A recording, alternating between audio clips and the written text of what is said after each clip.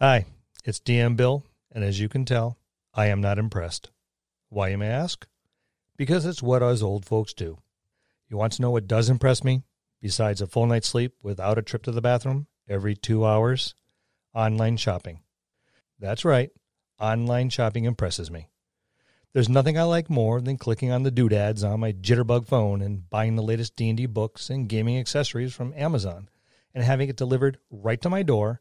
That's darn convenient. Next time your kids are on your Twitcher book or Facey time, impress DM Bill and head on over to our website, thedungeonmastersdojo.com, and do some online shopping at our Amazon affiliate store. It doesn't cost you anything extra, and it's a great way to support a podcast. See you next time in the dojo. I am the servant of the secret fire, wielder of the flame of Arnor. Scott. The dark fire will not avail you, flame of Udon. Scott. Scott, what are you doing? I'm getting ready to run the Monday night game. The Lord of the Rings always inspires me. Well, let's talk about some sources of inspiration this week on the Dungeon Masters Dojo.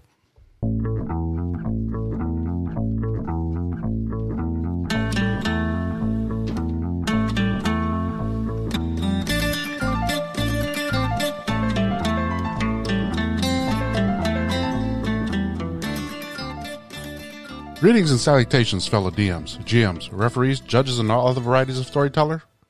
I am Lou, and they are my inspiration. My second roll in that D20, Scott and Bill. Feeling inspired, guys? A little bit.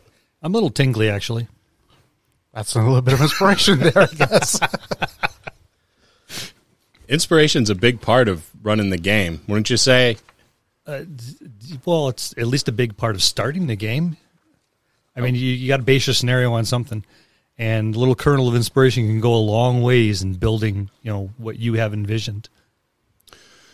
Yeah, and fortunately, there's years and years and years of inspirational material, both in writing and movies, TV, all sorts of things that could kind of spark that. Even games. Even games, yeah. Oh, yeah. Yeah, especially other people's games. I think every one of us who's ever run a game has kind of grabbed a little inspiration from our first game master or someone that we've sat in on a game with. Oh, absolutely. As a player. Absolutely. Mm-hmm. I know I sat, like I said, back in the RPG days, you'd go to these conventions and you're every 4 hours you're at a different table with a different game master for a few days on end. And you see an awful lot of styles crammed up into one weekend, and it's great to say, well, I like the way he did that, I like the way she did that, and boy, that was really cool the way that panned out. So you just pick and choose what you want and put it together and make create your own style. Yeah, those conventions, they're really good for that. Do you remember the game we played? We beta tested that game at Gen Con, where we were using the poker chips to kind of bump up other people's success rates. The ETA. Yeah, the ETA gaming engine. Yeah. Check it out. It's pretty cool. He's on Facebook. He's an awesome guy. Great GM. Huge fun. The system was amazing. Because it really, it not only did it take your gaming to a different level, but you helped other players take their gaming to a different level, and it was designed to do that. And it was really good the way he set it up. Yeah, it was a truly cooperative game because you could elevate the awesomeness of another person's whatever they were trying to do, their action, their their skill, their reaction. Yeah, it was big fun, and it was cumulative too, because you could bump it, and then someone could bump your bump, then someone could bump your bump, and then some really, really epic things started happening. Yeah, it was. I think what he was going for was kind of those 80s, 90s action movie stuff. They were kind of like they were goofy, and over the top. It definitely pushed it to over the top. And that was, like I said, that was very inspiring because it gives you an idea sometimes going, okay, I'm going to set up my encounter, my scenario over the top. I want to push it to the level. So let's make some, they didn't just walk into a house. They walked into a manor house, and they didn't just run into a horse or two. Here's a herd of horses, and you makes you want to step up that one extra level to see how they deal with it. Yeah, he nailed it. Check him out on Facebook. He's there. It's the Ite gaming engine, and we beta tested his game over at Gen Con. I guess he's getting pretty close to getting it ready for actual publication. But I hope so. Our group would tear that game. Yeah, and he was an awesome guy, so definitely worth supporting him. But like I said, when inspiration can be drawn from a number of places, especially other game masters and their style of play, and so just watch how they do it.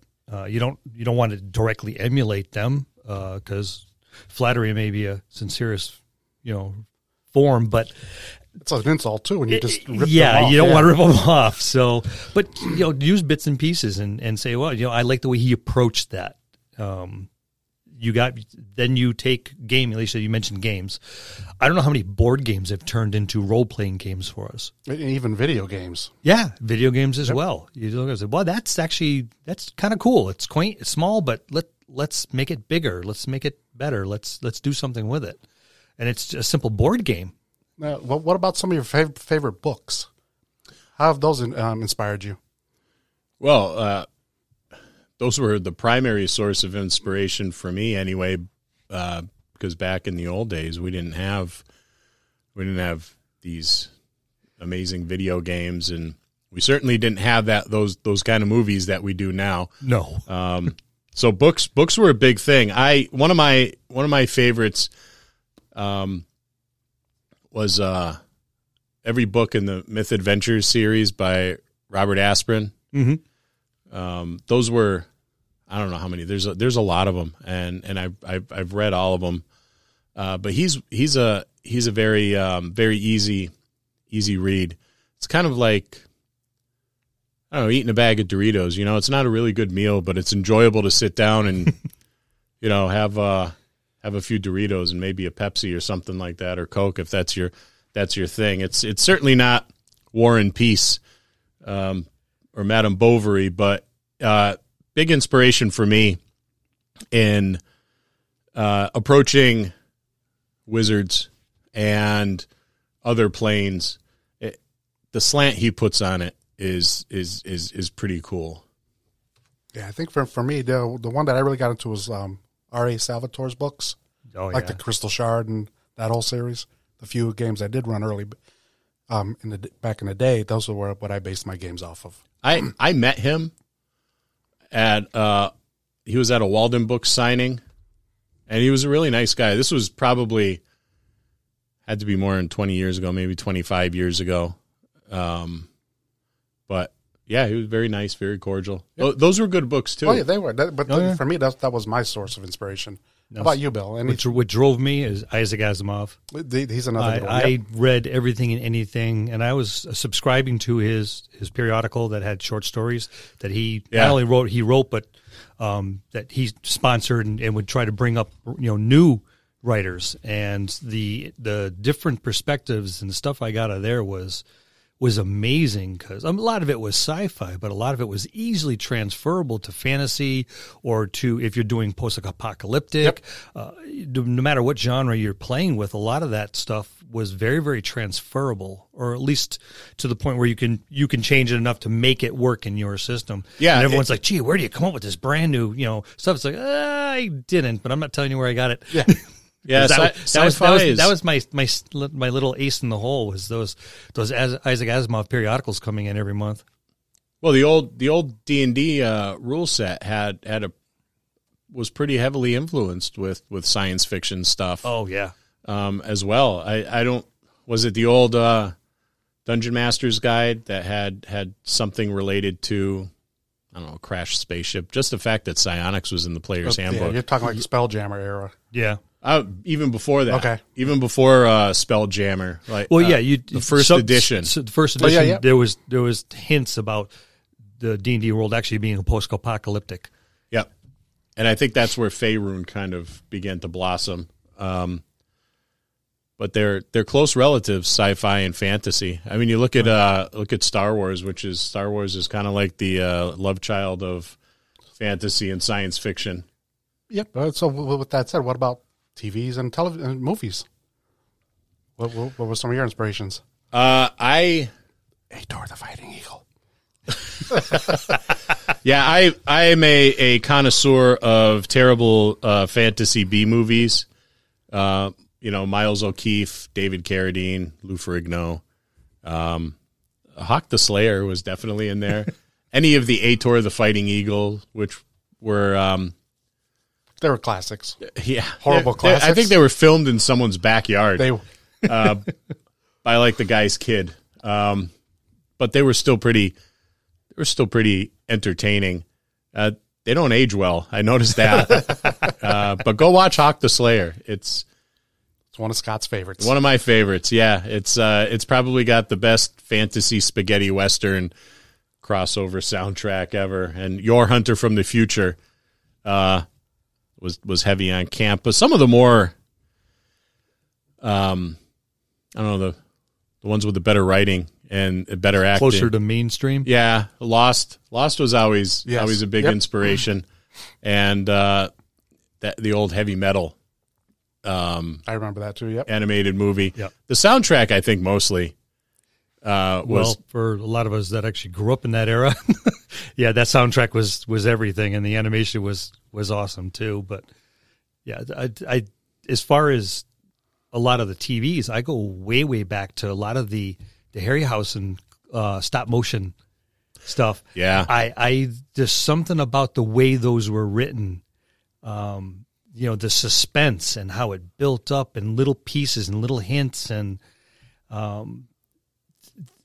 that's I tried to emulate that. I try to build and build and build, and all of a sudden it's like ta-da! Here's the bad guy, or here's this and here's that, and this is what you have to combat. Now, the other one was like, again, the same thing. Jaws was amazing. How you didn't see Jaws until the movie was almost over, but every time you heard the music, you'd cringe. The suspense. Because of the suspense, and it's the implication of something bad or imposing or something about to happen, and you can see your players on the edge of their seat going, "Oh, here it comes!" And you just drag it out a little bit more, and you pull it back, and then you bring it back in, and then when you finally unleash it, that's when all hell breaks loose. And that's the styles in the movies that I liked. Maybe going back a little ways, but black and white, stop animation. But those are the ones that I really I got a lot out of. Harryhausen, his stuff was fantastic. I don't know how many times I've used the skeletons from Jason and the Argonauts in an encounter before, just because those are always good ones. Yeah, yeah, it was a fantastic scene. Yes, because it was, they were silent. They were threatening because of the fact that they made no noise. Right. And they were operating. That was their... Well, for me, it was their movements. It was... Yeah. Yep. It was very eerie. So, you could bring that, that would make me try to do something like that in the game as well. Yeah. And regarding Jaws and movies like that, it doesn't have to necessarily be a fantasy or a sci-fi movie for it to be inspirational, or for you to pull something out of the movie and add it to your game. Oh no! Just like last year we were working on one of my I never got to run it yet, but the Towers. The Towers, yeah. That was actually from a foreign film that was only probably maybe 5 or 6 years old, but that's where I got the idea for that whole module I created. Right. Yep. Like I said, you can pull it from pretty much anywhere. Mm-hmm. It's just what tickles what gets the juices flowing in your particular head. Yep. Because someone else will watch exactly the same thing and not like, even, oh, gee, I don't see anything there. Exactly. You're watching it and, oh, that would be awesome if I just change that to this, and instead of being a guy with a machine gun, change that to a wizard, and so your inspiration is going to be different than someone else's watching exactly the same thing. It's just what gets your particular juices flowing as far as thinking about stuff like that. Well, what are some of the other things that will spark? Like for me, other things that will spark inspiration actually is, and I know we touched on it, is actually watching you two guys. You guys set the bar very high in my book. So, we try to, and I said this in our session 0, we always trying to see what Bill has up his sleeve, and same with Scott. And we try to incorporate that and try to use a different spin on it ourselves. Yeah, when we're doing something for our big game, or if we're world building, or if we're trying to put together the theme for what the Monday nights are going to be like, we always sit down and bounce ideas off each other back and forth for hours. And it's not entirely dissimilar from sitting here in front of microphones and talking about it. Talking about it. Oh, I can honestly say that Scott inspires me a lot. Mm-hmm. And I hope I do the same thing for him. Absolutely. We think a lot alike, but not so much alike that we're not coming from different angles. I'm more logistic, more tactical. He's more story-driven. Yep. And when we come into the same point from those 2 point of views, as we're bouncing things back and forth, all of a sudden we both look at each other and go, damn, that's it. We got it. And so I find Scott very inspirational because of the style that he has complements my style amazingly well, because he picks up where my faults are. Right. And vice versa. Yep. Having a really good story is important, but if there's no logistics and mechanics to it, it's not going to go anywhere. It's going to be a lot of fluff. Right. And that's why it works when we get together and we do stuff like that, because one person fills in the gaps of the other. Right. And if you can collaborate with another GM, your end product is always going to be good. Being inspired by other people who enjoy the hobby is important, and our players are pretty inspirational too. When you have someone who really gets behind their character, it makes you want to run a really good session for them. Yeah, because we go back to one of our other episodes that we did. I know both of you touched on it. Their backstories is very inspirational too. Yeah, their histories, and then their flaws and everything else adds into the game as well.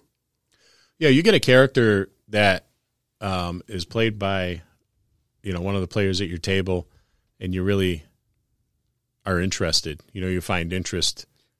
I think a lot of times too is if you drive that particular player and he acts out through his character, that drives the other players as well. And they like, well, if he's going to do that, I'm going to do this, or that was really awesome. Now I want to try this. And we've had some quiet players on our table, and you've seen over the years how they've been drawn out by the more boisterous and more experienced. Even if they're not more experienced, just boisterous. They get behind their character and they play it to the nines. Yeah. And everyone else is like, that was awesome. And you can see them striving as well. I was one of those guys at one point. You still suck. I know. That's why you blow everything up. I don't blow everything up. We love you, Lou. A couple things here and there. I mean, but inspiration can be, like I said, I mentioned in a previous episode that you can go to a Ren Fair. Yep. And see a lot of different things there, performances. I've gone to the crafts, through the craft area, and just looked at some of the crafts and got ideas on magic items. Yep. Yeah, I do that at flea markets. Yeah. You go to a flea market, and it's full of all this interesting junk, none of which you really are interested in buying, but it is. It's some inspirational stuff for a magic item. Or something that's going to start a story arc. You go to a flea market and play the theme to your favorite fantasy movie, Lord of the Rings, whatever it is. Play the music, and then go through there, and you're going to look at it completely different. You're going to think you're in a big city going through the bazaar. There's going to be a castle off in the background, and start looking at the way the people are acting and stuff like that. And you will. Why are you laughing? Because you're showing your age. Not many young people go to a flea market. Well, you should. These people are trying to make a living, and there's actually some pretty cool stuff in there. But it's true. You'll get a lot of weird looks running through the flea market. Playing, the Lord of the Rings soundtrack, but you're probably just don't go back for a while. You're at a flea market, as Lou just pointed out. Half of them couldn't hear, anyways. So, I watch the crowd. I watch the people sometimes. Just sit back and people watching is fun, and watch some of the interactions and stuff like that. How some of the vendors deal with the people, especially the problematic people, and you see arguments pop up, and that stuff can translate to your game very easily. Yeah, people watching is a huge inspirational tool. But in a large venue like that, you'll see a little bit of everybody, and a little bit of everything, and just through your mind's eye, put a spin on it. Throw a couple, banners out in the area, and in a lot of cases, you can already smell the cow and horses. So just kind of change your mindset just a little bit, and that could be very, very inspiring for some of your city scenes. And just even for like some of our more modern games that we've played, just regular going downtown or something, can give you some ideas too sometimes. Yeah, with all the modern stuff. Yeah, downtown at a local city is not entirely different than downtown in a fantasy or medieval city. You just change the buildings, but the people are going to be the same. Yep. Pretty close, yeah. And it's going to help up your description game a lot too, especially with your NPCs. You get to, describe how someone walks, how someone will talk. You get these. I was watching one guy meandering through a store, and he was really tall and lanky. And we're at a mall, and he was so tall and lanky. He was kind of like hunched over. He was almost arced over, but he walked like a gunfighter. Ready to get down in the middle of Dodge City. So I was like, what a great way to describe someone's body language, and really like bring them to life. So yeah, people watching is huge inspiration. It's fun. And a lot of different levels too, because I was at a Skylish Highland Festival, and I happened to be sitting back, and I knew the vendors of a particular tent, and I bought some stuff and was sitting back going through my stuff. And I look up and I seen this woman, and she just had this, I don't know, the way she was acting just kind of distinguished her from everyone else around it. And come to find out, she was trying to steal some things.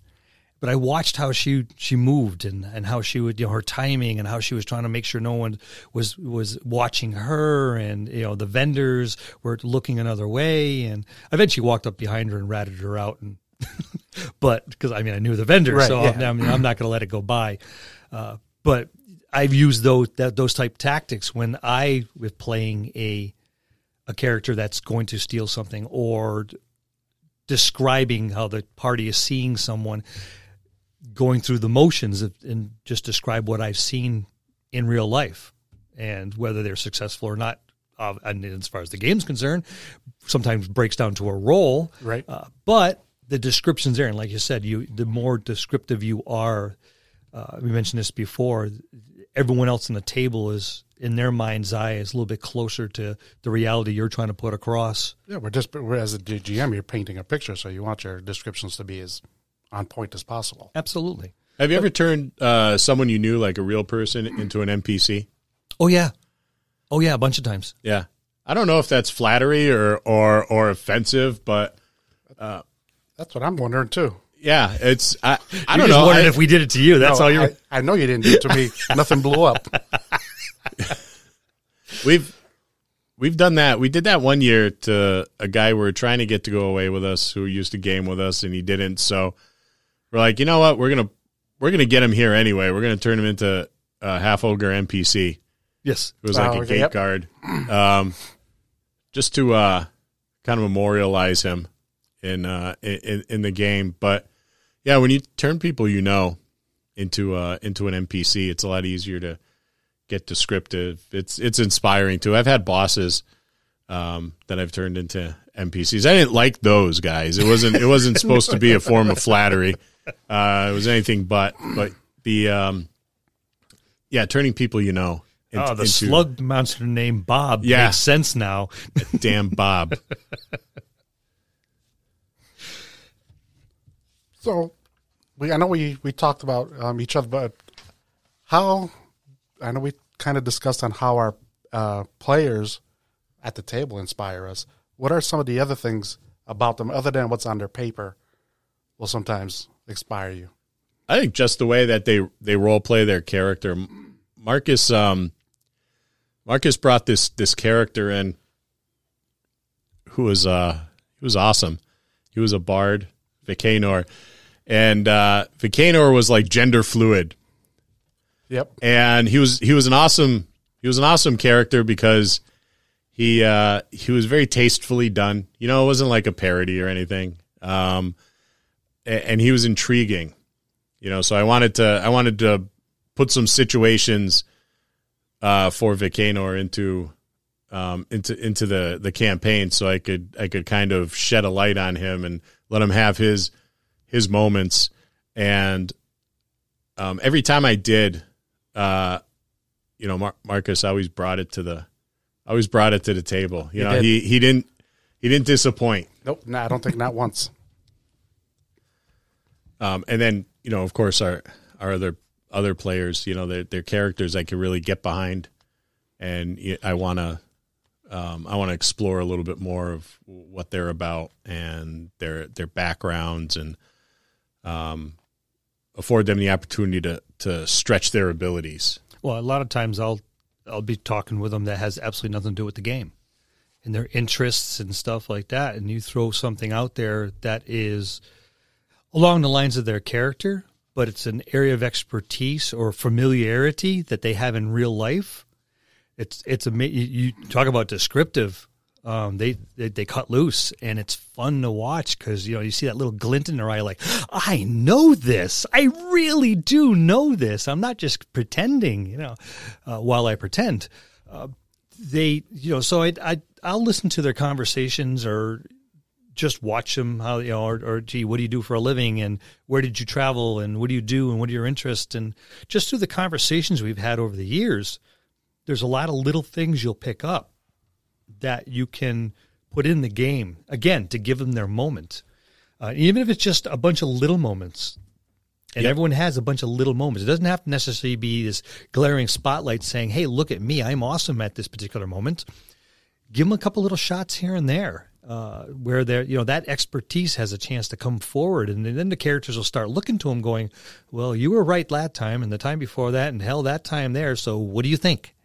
So now the players are putting them in the spotlight, not you. Well, the other players are inspiring them to see each other, right? And now that's just it. You're being driven by the characters, and that's a cool thing to happen around. When your players are driving each other, that's really fun to watch. But a lot of times those little moments all added together, where everyone can shine just a little bit here and there. It doesn't have to, like I said, it doesn't have to be this big broad spotlight. Saying it's your moment, get up on stage where everyone can stare at you and ridicule you, and you better make that roll. But these little times where their personal abilities and skills and knowledge comes into play, and they'll play that through their character. That reminds me, when you bring that up, that reminds me of the. Do you remember the sci-fi game we played at Gen Con? It wasn't Leopard Women from Venus, which was pretty cool. That was pretty good. But it was the one we played. Well, actually, it was kind of like the geriatric table. It was a bunch of gray-haired old men. Oh yeah, sitting there. I felt right at home. Yeah, but that was a fantastic game because that exact thing happened. Yes, and we just went round robin, and I remember looking at the head of the table at the GM, and he was just sitting there with his arms crossed or sipping his coffee. And at one point in time, he said, "This is the easiest job I've ever had. I'm just letting you guys do your thing." It's by 45 minutes where he never said a word. Yeah. The table just took it over. And that's hard for a GM to do. But he came back, it's pretty close to 45 minutes where the table just ran off of each other. And off of everyone, and he's like, you're following you're doing everything that I want you to do. I just don't have to urge you on. You're urging each other on. Yep. That was the single best game. Yeah, that was fantastic. Yep. That was, and I wish I could remember the name of the system. The GM was an awesome guy. He was a paramedic. Yep. For his full-time job, but he was doing an OSR thing, with some old D&D rules, and it was all sci-fi. It had that vibe like a 70s science fiction movie, kind of like. Was it the Green Monster, or something along those lines? No, that was another one. This one was something about Andromeda or something like that. I forget. Yeah. But man, was it fun! And we did exactly that thing you were talking about. Yes. Yep. And that's probably one of the best ways to get a source of inspiration too, I guess, and didn't pass it around. Yeah, and it was fun for everyone because we had seen. We'd seen those guys a few times, all around Gen Con and everything. Oh yeah, and every time I saw the guys, we were like smiling and waving and everything because it was that much of a good time.